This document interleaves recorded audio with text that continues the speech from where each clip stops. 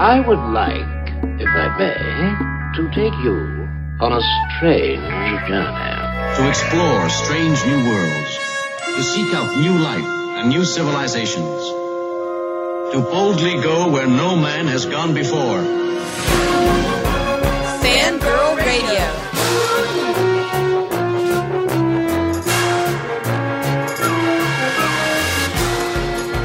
Mothers, lock up your sons. The fangirls are busting out all over. It's Fangirl Radio.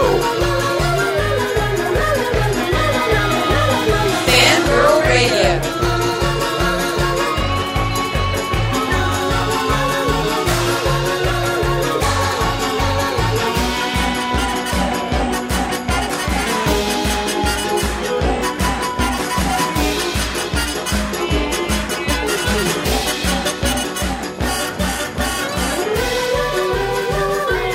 And now, here's the Fangirls on Jackalope Radio. Hey, everybody, and welcome to the latest and greatest episode of the Fangirl Radio Show. I'm your host, Jessica Dwyer, and with me, after spending an inordinate amount of time in the world of Night Vale, is our own fangirl extraordinaire, Rachel Moore. I'm back and I'm bad, ladies and gentlemen. So this week's episode, we are going to talk mainly about the Weekend Geek and also about the loss of yet another great master of the printed page, Mr. Elmore Leonard, which was a great blow for all of us who, you know, the lovers of Tarantino and that ilk, as well as Justified. The man gave us a lot of amazing characters and a lot of great reading, and he passed away last week, and we are very sad about that. I remember, I think it was the summer I was 15, where that summer I just decided to read all of the Elmore Leonard I could get my hands on, and the librarian in our little village had to, send out to the big city to get some of them, because I think they only had, one or two of his books. And, so yeah, I read a lot of Elmore Leonard that summer, and I haven't really since, but I always remember very fondly. So the thing with Elmore Leonard was so many of his works were turned into film that people didn't realize they were books years before they were turned into movies. I mean, Mr. Majestic, Rum Punch, which was turned into Jackie Brown, Out of Sight. You know, we had Get Shorty, Touch, which had Skeet Ulrich in it and Bridget Fonda. There was a ton of films based off of it. And then I think it really hit his stride, not only with Jackie Brown, but being turned into, Rum Punch being turned into Jackie Brown, but Justified just off the charts. You know, the thing that people forget, though, is Maximum Bob was just actually Actually, the summer I was 16 was a big deal because it turned that book into a serialized show that I think was a little weird, and they weren't sure what to do with it or who was watching it because it was more comedic. But we had Maximum Bob, and people just weren't ready for it. And now we have Justified, which is less comedic, but it has that kind of smirking quality with all the kind of dark, action-y stuff that Leonard fans love. Well, and then he was writing up until his death, which I believe was caused by a stroke. Mm-hmm. He never recovered from it, but he had released a book called Raylan in 2012, mm-hmm. based off of Raylan Givens. And so right up until the end he was writing, and then he did his own screenplays as well, with 52 Pickup and Mr. Majestic. But it was, he did, there was just so much good stuff. And it just over many, many years. And not only that, but a lot of people don't realize that 310 to Yuma was his. Right. Which is a complete Western, Well, and it's been made into a movie twice. Right.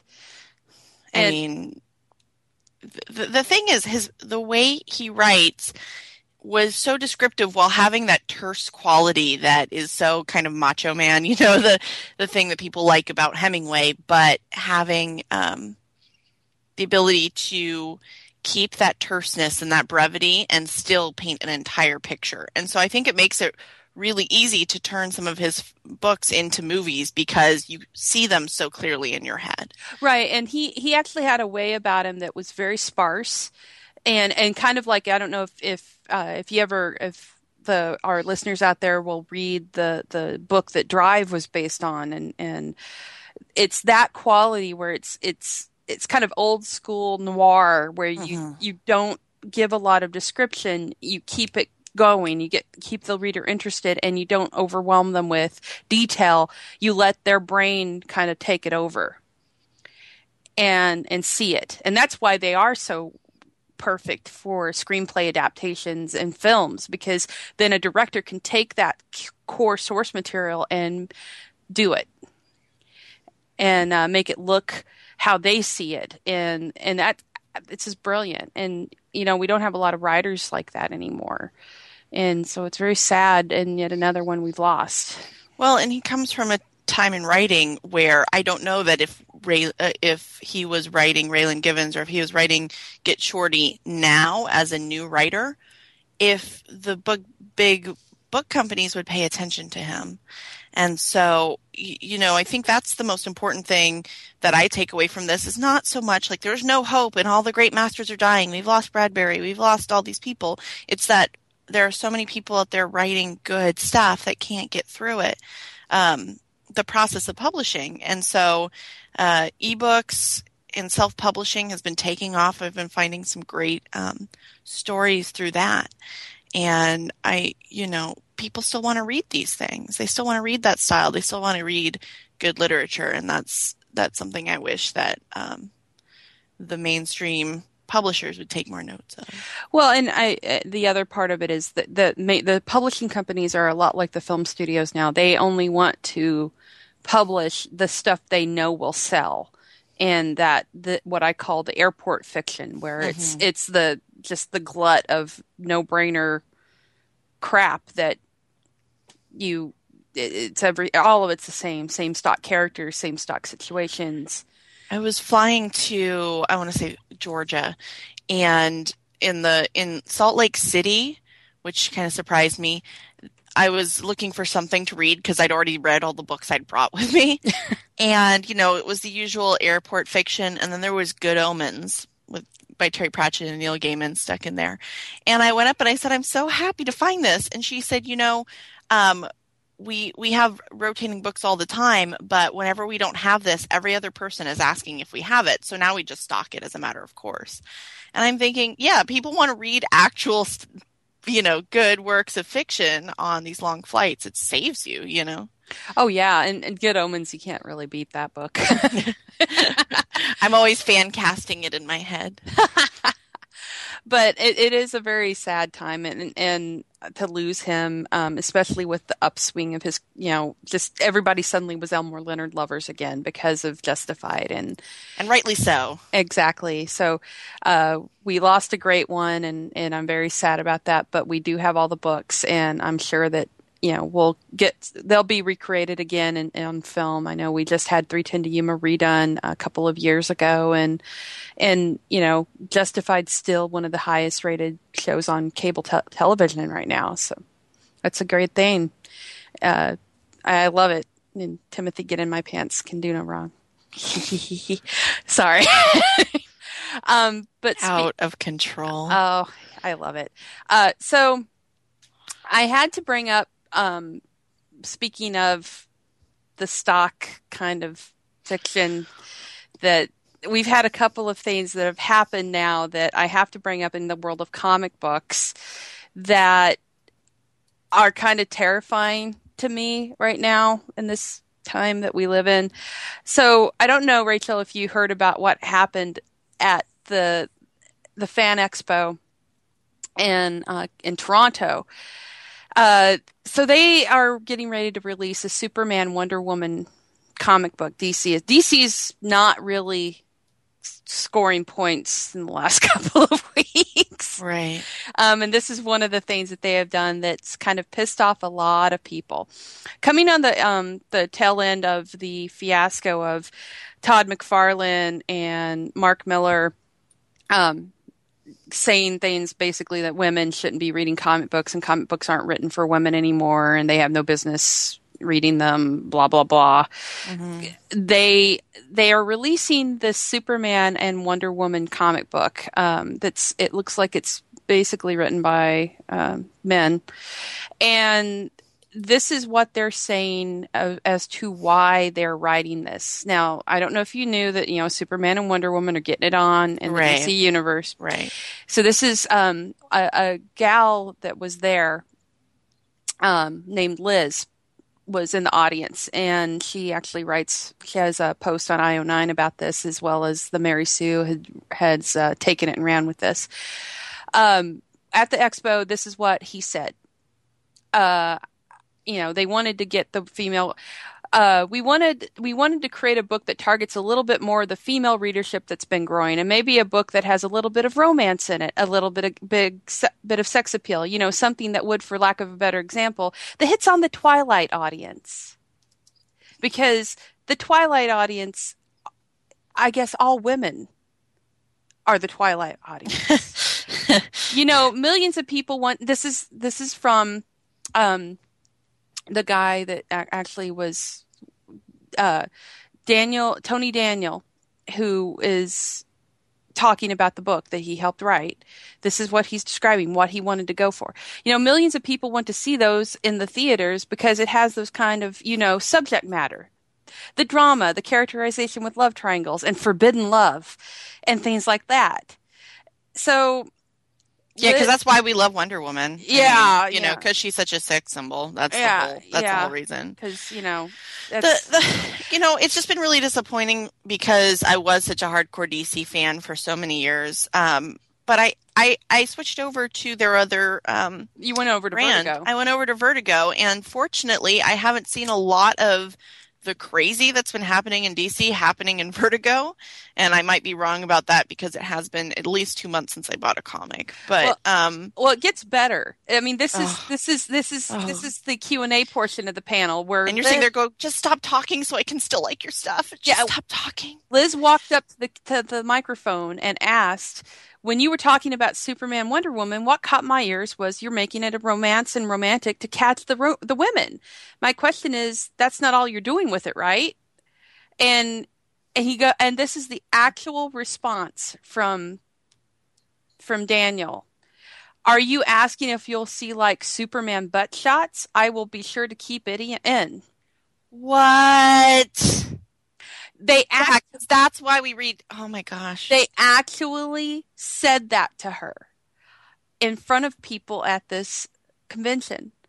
And it sounds like the guy has not set foot in a comic book shop since 1995. It sounds like he's missed the whole geek revolution. The fact that, that's what they think that we're in it for, and wanting these comic book characters to why we read them. Well, that's what I'm saying is like, I thought we were done defending being female geeks who were already reading Superman, who were already reading Wolverine way before they cast Hugh Jackman. The comic book fans who at first went, Hugh Jackman's kind of pretty to play Wolverine, Yeah. And so I thought we were kind of past that, and it just sets the whole feminism in the genre back so hard. Well, and I'm not even I don't really consider myself like this hardcore feminist, but hearing stuff like this just pisses me off. It's like, I'm not in it for, okay, I will go on about a guy's looks. I think guys are pretty. I think Superman's pretty and all this stuff, but I'm not in it just for TNA from men, if they're, I don't know what the T would be for a guy, but that's not what I'm. Shoulder blades, I'm pretty sure. Abs, T. That part of the neck from like the base of the jaw to the clavicle. Like if you're going to gear a comic towards me, he has to be like British and really thin and too pale. Exactly. And have like an abnormally long neck. I agree. This is so like if you really are going to like do the lowest common denominator and base something on looks, maybe you should actually talk to a female and find out what she finds attractive. Yeah, I'm sorry, but this is just atrocious. And DC, you're not winning fans. And on the other side of it, not just the women, but the men, you've lost a lot of fans as well. Also women too, with what you've done with Lobo. I don't know if you've seen this, Rachel, but they have released what the New 52's Lobo is. Uh-oh. He looks like he walked off the pages of Twilight. I have to Google this like immediately. I don't know why they thought they needed to do this. They've pissed off quite a few fans with this redesign. I don't know. If it wasn't... Why does he look like an elf from World of Warcraft? Here's the thing. He's attractive. Like, don't get me wrong. I think it's a cool pretty design. But it's not Lobo. The whole point of Lobo is that he's not concerned about being attractive. And if they're rebooting him as some kind of suave person in the New 52, what's the point of Lobo? Because his whole thing is to be, big, burly, and mean. Gross. And I mean, my favorite Lobo comic, and I can't read it again because I can't do so much gratuitous violence, is Lobo versus the Mask. And it's the most that they ever pulled back Lobo so he wasn't as raunchy. But it's still, I mean, it's like some 12-year-old's twisted imagination. And so to make him streamlined like this is just like, this is why I haven't picked up any New 52. I page through them and go, yeah, nothing more to see here, moving along. Right. I mean, I saw this and I was looking at it and I had a little bit of a problem with what they did with iVampire, but at the same time, Andrew Bennett was always he was always thin and beautiful to me and whatever as a character. So I wasn't so concerned with the redesign they did on him. They even kept the little white stripe in his hair and all of that. Mm-hmm. Not as big of a difference as Lobo, who now looks like a male freaking model. Well, go ahead, update his look. I understand his look is like very Kiss, Go ahead, do that. Make him more grungy based on this generation. That's cool because you have to revamp things every once in a while. It's how it goes. But, he should be more Alice Cooper and less like a dark elf from World of Warcraft. Yeah, he looks like he walked off of My Chemical Romance. I mean, that's giving those guys way too much credit. but Gerard Way, we love you. But this is, to me, just stupid. I don't understand this. And the reader base of Lobo, while there are women like me that love it, there are a ton more men that read Lobo that think of him as like this, their id gone wild kind of thing. Lobo is a crazy, big, burly, bad mofo that will fuck you up. Sorry, girl. But it's true. And there's nothing redeeming about Lobo. That's the whole point. Yeah, he is totally that kind of id fantasy. Right. And it's not my cup of tea, but like I appreciate what it is. It's just like, I don't expect somebody who reads Lobo necessarily, this doesn't mean you can't like both, but to necessarily really love the unwritten, or fables, they're not the same thing. You know what I find amusing about this though in one way?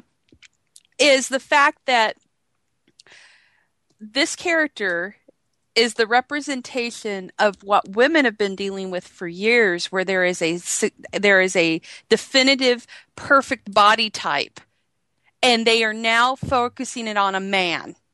See, but it's not the same because the male stereotype is not based on what women want, like the female stereotype is. The male stereotype is based on the male power trip of domination and, being most powerful. So it's not the same thing. But they're objectifying him. This is totally objectifying him. Well, once you're talking about comics, everybody's being objectified. But, I think the problem is he's still not objectified how I find somebody attractive.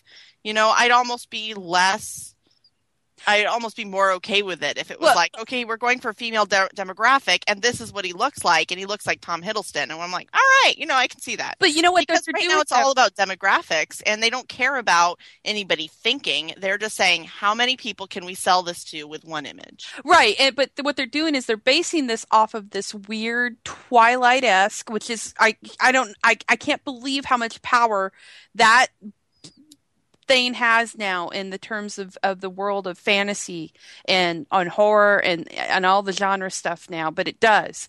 And this is how they're so goofy. They think that's what women want right there.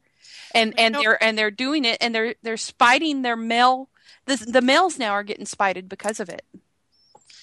I don't know if I agree with that. Like, just as a feminist, is like watching it and being aware of it. It's not that they're being necessarily spited. It's that I think everybody's basic intelligence is being spited, because I don't think it is, because it's really about how can we appeal to the lowest common denominator in the broadest scope. It's not about girls really like this or guys really like this. It's about, we can sell this to people.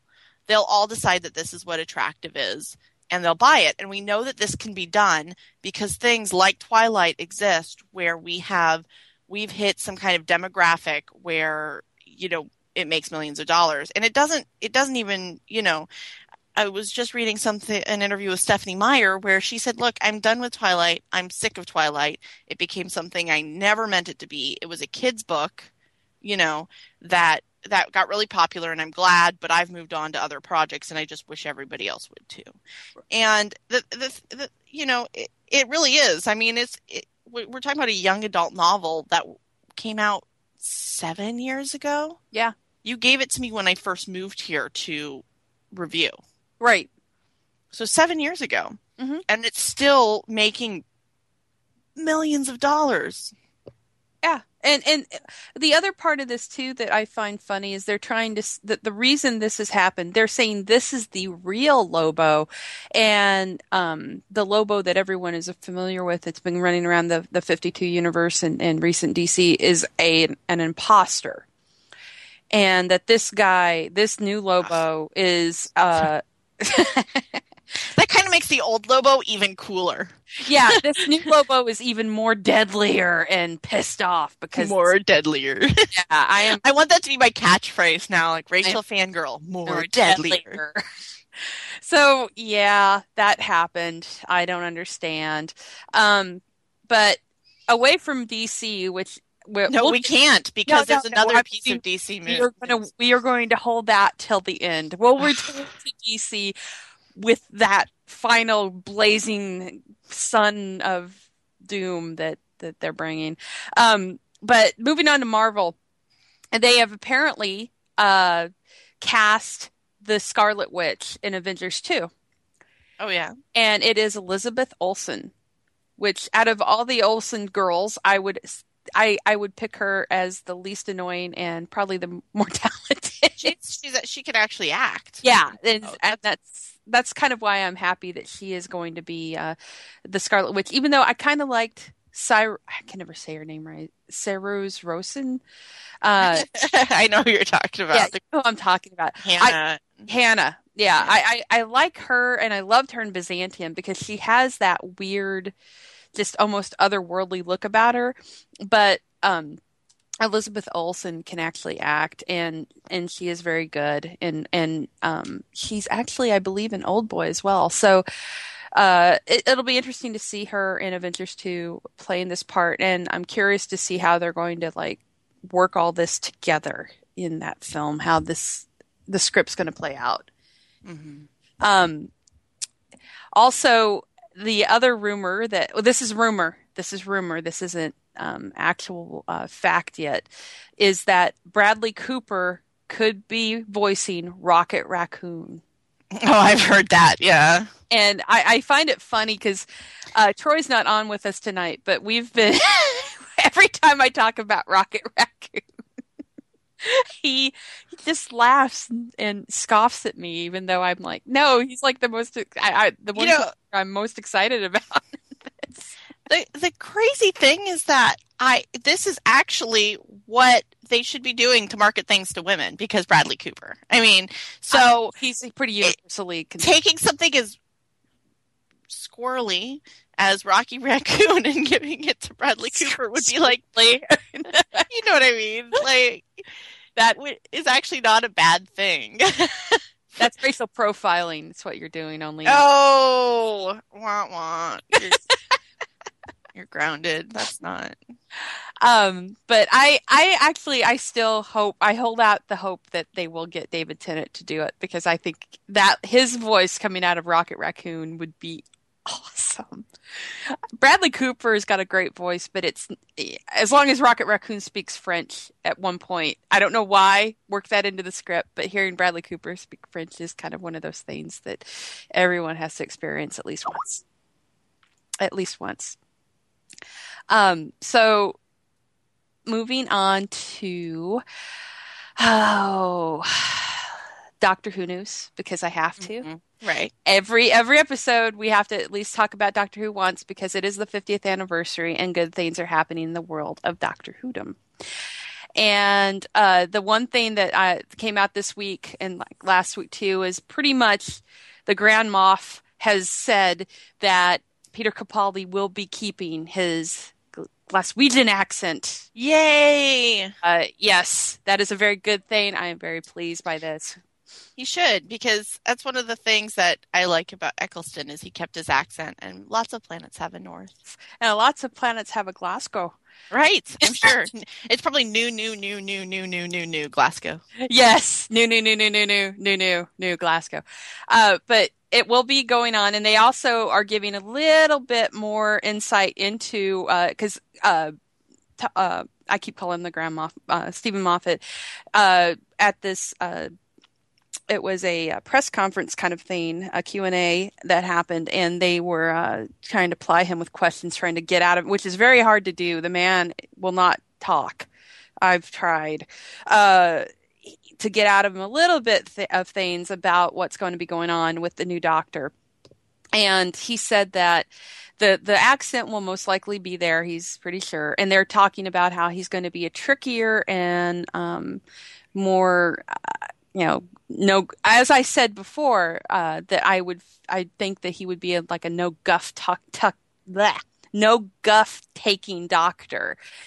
I'm really excited because I think that he will kind of throw back to some of the qualities of the old Doctor Who series that we love so much. I really think that one of the reasons Tennant's performance was so wonderful was because of his love for Who, and since Capaldi has that same deep, abiding love, and he started watching with Pertwee, and so he's my boo. Yeah, and it's going to be great. I think it's going to be great, and as long as Moffat can stop with the melodrama and just give us our a good solid. I don't know. I just feel like the last couple seasons have been very telenovela somehow. And I really want it to go back to like adventure, and if Moffat can bring that to it again, I will take back everything bad I've said about Moffat over the Matt Smith. Well, I can't wait for River Song to show up. Oh, I know. Oh my God.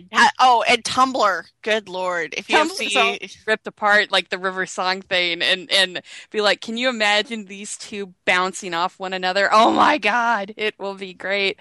But the funny thing is there's a couple other things that he said, which is, they were talking about how Clara and the Doctor were kind of flirting with one another, and when it was Matt Smith, and now the line was, just as Clara is learning to have a proper old crush on him, suddenly he's Malcolm Tucker. I don't know that'll help her any. I mean, really. Well, either, and the thing that was funny was Moffat. They said they were basically asking him, he's not going to be able to flirt, he's not going to be able to flirt with a young woman. And Moffat kind of looked at him and laughed and went, yeah, because old guys don't flirt.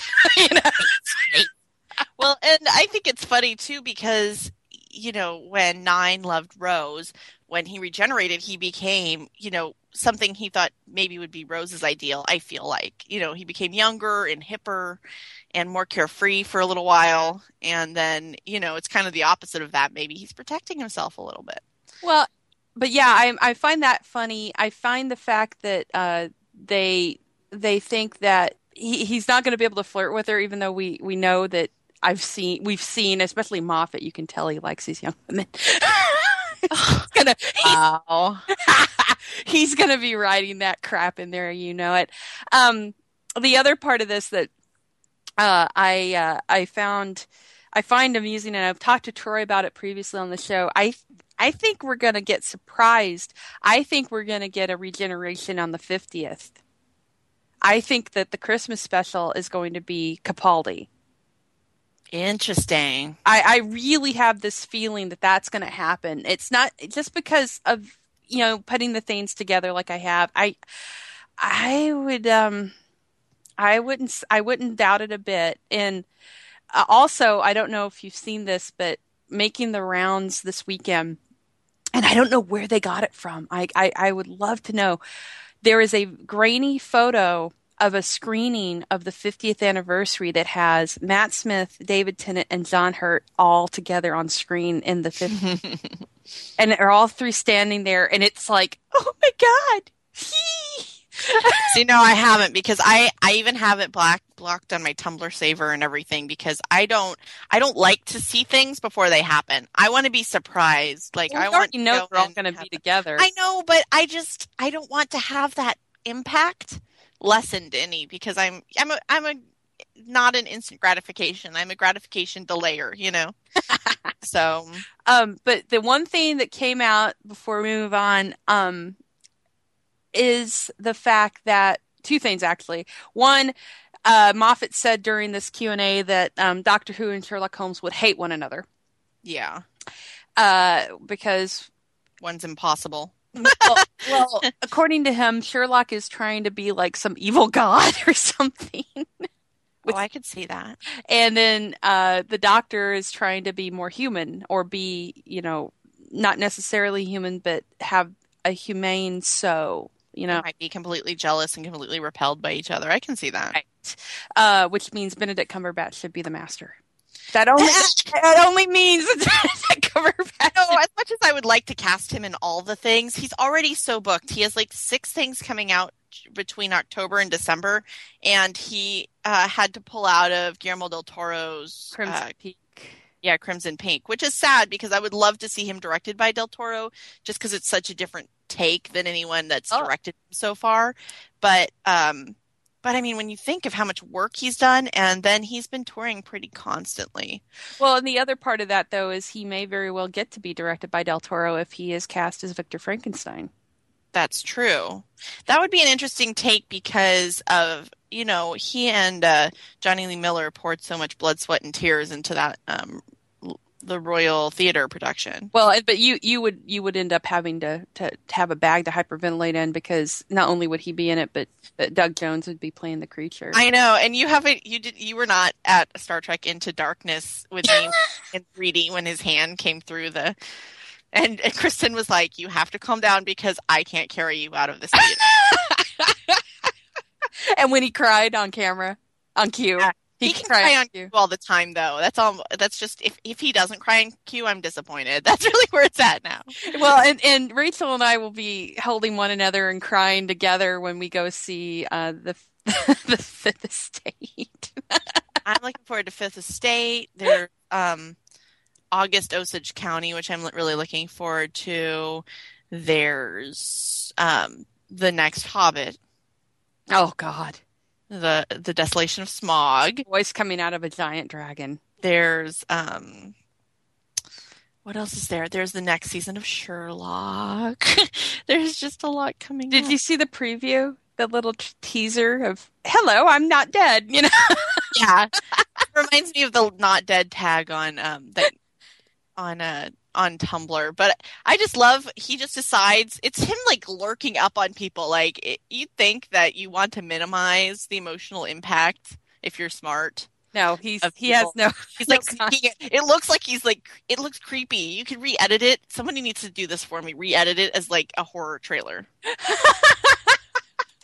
Like, re-edit it like it's like Sherlock Holmes is Hannibal. That would be hilarious. If someone does that for me, I will, I don't know, knit you something. She does knit well. And and share with everyone what was sent to you, because it's the most creepy, awesome thing. Oh, I'm on craftster.org, which is a really great crafting site for people who don't like make doilies. Well, sometimes we make doilies, but usually they have Cthulhu in the middle of them. And they have a swapping community, and I was in a BBC series swap. And I was super excited because I got paired with this girl who makes these great dolls and poppets. And anybody who knows me knows that I really just want a cuddly, cute little poppet. So I was really excited. And I tend to tell people in swaps that they should just make what they're good at making, because I feel like I get the best thing that way. I think I'm going to stop doing that. I'm going to start being really specific, because she said, I'm sending you something big. And I'm thinking, yay, my poppet. She made me a poppet. And she did. So I get this giant 4-foot box. I open it, and there's a body curled inside. I made you death. She made me a life-size Benedict Cumberbatch Sherlock Holmes doll. With hair. With the hair. It's hair. It has joints. It has toes. I mean, it really is an amazing piece of art by this doll maker. But it is kind of creepy because it is a giant, skinny Sherlock Holmes. So, if you are of a horror turn of mind, it might look like the Pale Man. Or what's he called? Yeah. Yeah, the Pale Man. Yeah. The thin man wearing a Sherlock Holmes suit. Yeah. But he actually he's just really cool. It's just the kind of thing that you don't want to walk into a room and forget he's there. And if she'd asked me, do you want a giant life-size Sherlock Holmes? I would have go, no. But now that I have it, it's the best thing ever. I am taking it beach. It's going to go on a picnic with me. We've already chucked it into the back seat a couple times. So, and he'll get you through carpool lanes for free. Yeah. No, he's awesome. He's amazing, and he's posable. She made him so I can pose him. So he has his own Tumblr, of course. And I'm just checking it really quick to make sure I have this. It's sherdoll.tumblr.com. So it's SHERDOLL.tumblr.com. And you can see the first post of him, how he looked when I opened up the box. And also him sitting in my chair I have a Sherlock Holmes themed study. So the Fangirl Beta cave is actually all of Femi Sherlock Holmes. I've got a skull, I've got test tubes, I've got everything. So he fits in perfectly. He's great. I love him so much. But yeah, you do not know terror until you're not expecting to find a body in a box. Yes, and the perversion was my idea when he posted about this. No, you do not. No, not okay. Not okay. In fact, the first thing my husband said, he looks over my shoulder, he goes, nope, just not in the bedroom. And he walks away. I'm like, there is no worry about that, sweetie. Like, yes. Not my thing. So let's move on before I start reminding you things I said that you could do with this Sherlock doll. So before we get into the big news of the week, this kind of takes a bit of the sting out of it before we start discussing it. The Superman Batman movie, which is happening, which we were all very, very, very excited for, and now not so much. My excitement level kind of rose with this. The very possible rumor, and it's about 90%, I'm going to say that this is true. Bryan Cranston has been signed as Lex Luthor. Interesting. I would be totally on board with this. This kind of pulls this out of the mire it just kind of got put into with him being cast as Luthor, which was actually just sort of a joke that I think he sort of on the aside said to someone during an interview. He's like, I would love to play Lex Luthor, basically. And with all the his well-known turn as in Breaking Bad, as Heisenberg, the shaven-headed bad guy, we know he can do it, and he's got the humor too that he can bring to stuff that Luthor has sometimes. But we know he can be intense and he can be a badass. So I am on board with that. Yeah, I don't have a problem with that casting. I still wanted Kevin Spacey to reprise, but I know they're really trying to show it's completely a different thing.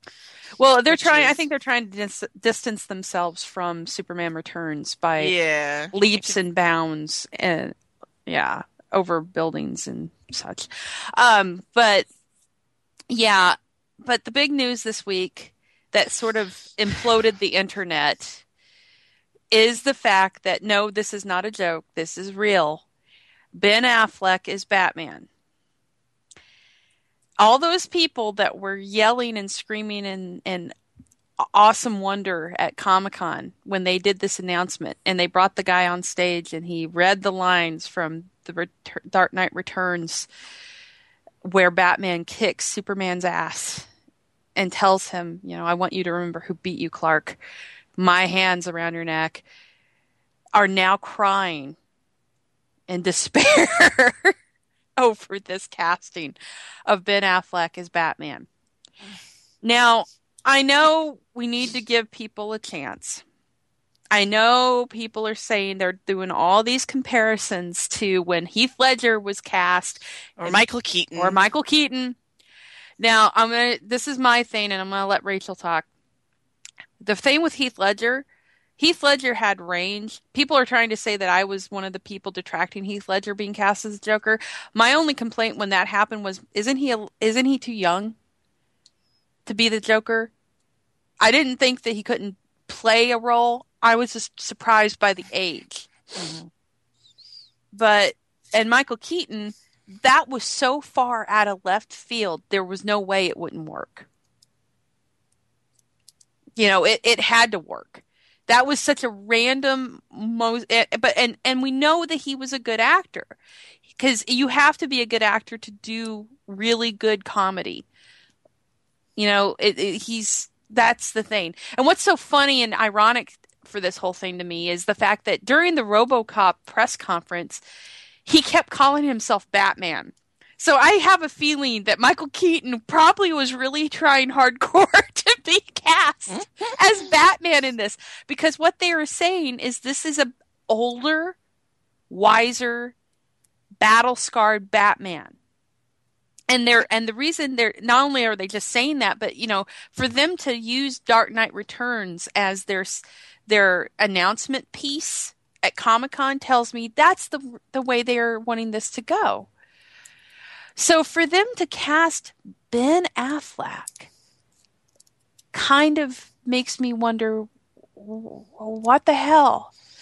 Here's where I'm at. I think, and I've kind of come to this conclusion. I think actually your husband and I came to this conclusion after something where I would rather, instead of be cautiously optimistic, I'd rather be pessimistic and be pleasantly surprised. Exactly. Because here's my thing. Ben Affleck has had some great performances with the right directors, because I feel like he kind of comes in as a blank slate and the director helps him fill that in. And we know it's not because of a lack of intelligence. The man wrote Good Will Hunting and directed Argo. There's a thought in his brain. But it seems like for a lot of his career, if he has a really good director, a really great movie comes out of it. And if he has an okay director, it all goes to utter hell. Well, it could go either way, but I just have a problem because, to me, when you cast an icon, they've gone to great lengths to make sure that anybody who plays Superman looks like Superman. And I don't know how. He still has a baby face. He's older. And so it was funny to me because I had actually heard that they were trying to go with a younger Batman. He's older than I thought, but he still has kind of that baby face. And so I'm not sure what they're going to do to make him have the strong jaw, and I've heard him do some voice work that was decent, but I always saw him as more, if you asked me what superhero could he play, I'd say Superman. Right? Like, he's got the little spit curl. He's got all that going on. Well, he already played that in Hollywoodland. But yeah, he played Superman and he's played Daredevil. And I'm kind of like,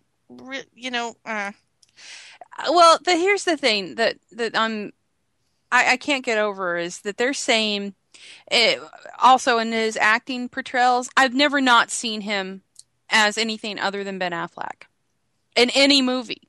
Even when he's, in Argo, in The Town, where he's also doing double duty as directing, which are great films, mind you. They're great movies. But he's never not played anything other than Ben Affleck. I don't know. He's always Affleck. I've never not seen it. I think it's hard because he has been acting for a very long time. So he's had more clunkers than a lot of guys his age who are famous now, because people forget he did Good Will Hunting and Shakespeare in Love and Chasing Amy and remember, Geely and, Jersey Girl.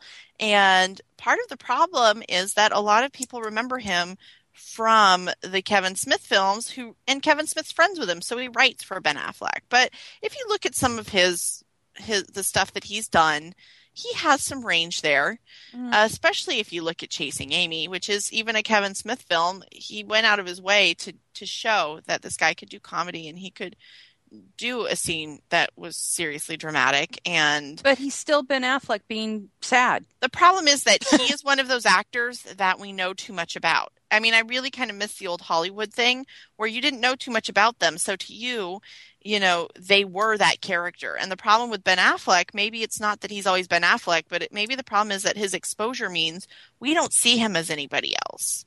And that is a detriment to the character. And so that's going to be a hard thing to overcome. It's not really that I know him as Ben Affleck. I mean, he's a nice guy. He's really a sweet a doll of a dude. I mean, he really is in real life. He's awesome. But he has the range of him as an actor is I've never seen any. He's always the same character. Even okay, here's Ben Affleck. He's a business guy, businessman Ben Affleck.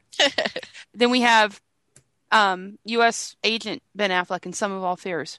Then we have Ben Affleck, the comic book writer. And then people could say that about Johnny Depp right now, that in the last few years, he's just played different shades of the same. Oh, no, he totally has. And so, it doesn't, I don't. But he's had I'm kind of playing devil's advocate because, trust me, when I heard, I was like, I thought my husband was trolling me because he hates Batman and he knows I am not a Ben Affleck fan. And I'm like, okay, that's not even funny. Like, I think, and then he said, I think it's great. And I said, I think we should just be friends now.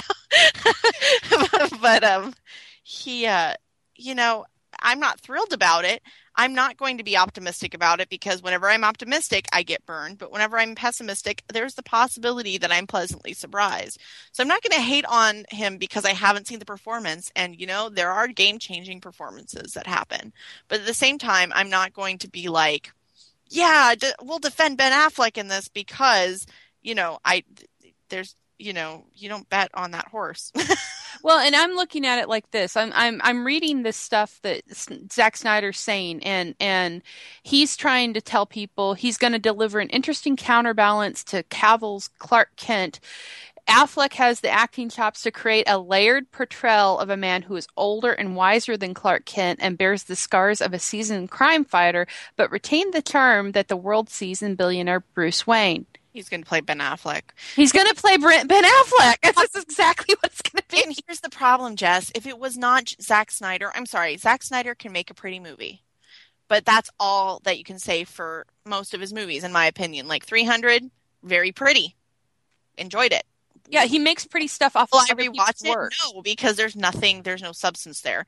And so my problem is, if you gave a really great director Ben Affleck, he could develop something with Ben, I think. If you give Zack Snyder Ben Affleck, you're going to get Ben Affleck in playing Bruce Wayne. The only thing Ben Affleck playing Batman with his, The only thing that might save this, and I can't believe I'm saying this, is the fact that he's friends with Kevin Smith, who is a massive Batman fanatic. And it's going to be like, you can't mess this up. Yeah, I'm hoping that Kevin Smith grabs Ben Affleck, slams him up against a wall, holds him there, and tells him, "My daughter is named after Harley. You f this up, I will kill you." That is that's the only thing I can see that can come from this is Kevin Smith, like, corners him. But you know what I'm saying? Like, I think that's my concern. If he went in there and he blew them away with his Batman, hey, I am open to that. But I am so concerned that part of that is, let's get this demographic that's hard to get, that has all this money, as we've proved. So, I can't.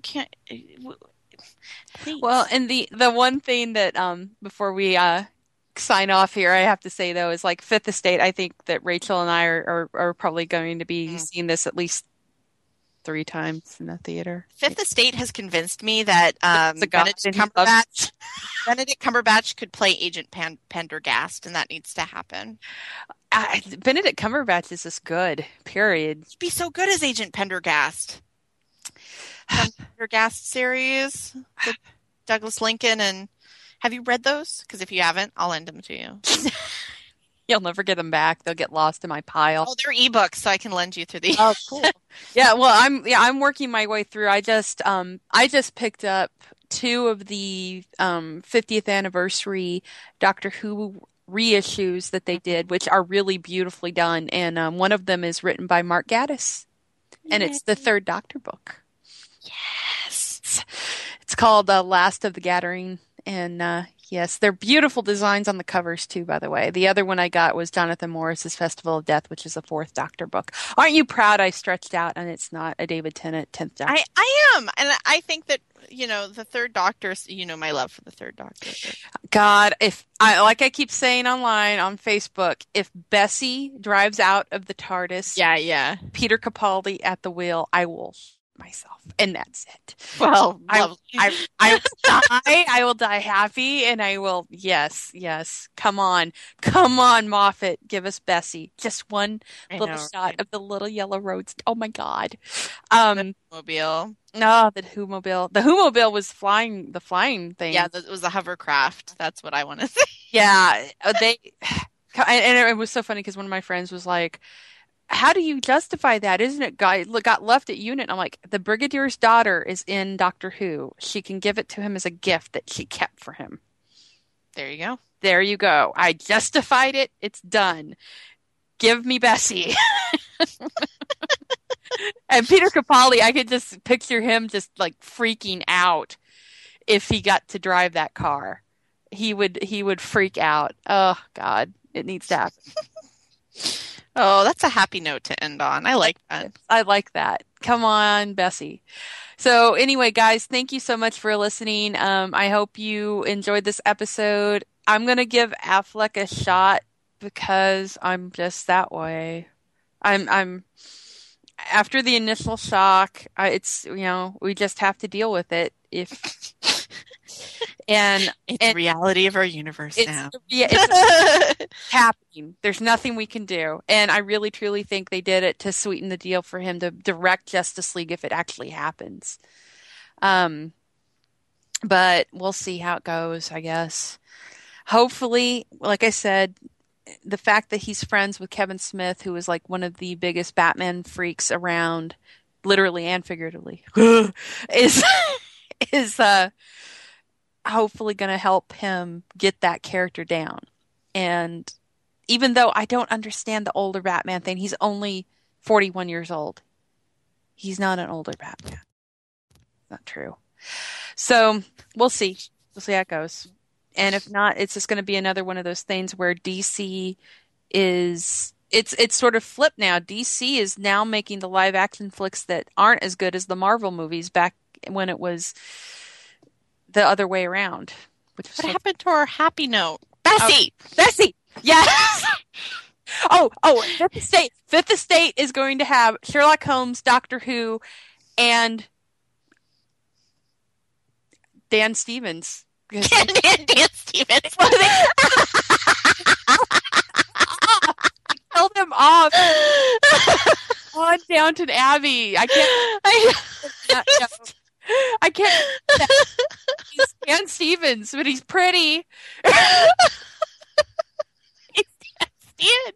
I have to cry. completely out of control. Like, that's why you're excited about this movie. We just made this big episode where it's like, you know, we're here for the story and blah, blah, blah. And you're like, look at the pretty scrubby hands. Look at all the pretty men. Oh, God, shut up. All right, guys, thank you for listening to this disaster that this turned into. And we will see you next week on Fangirl Radio. Bye.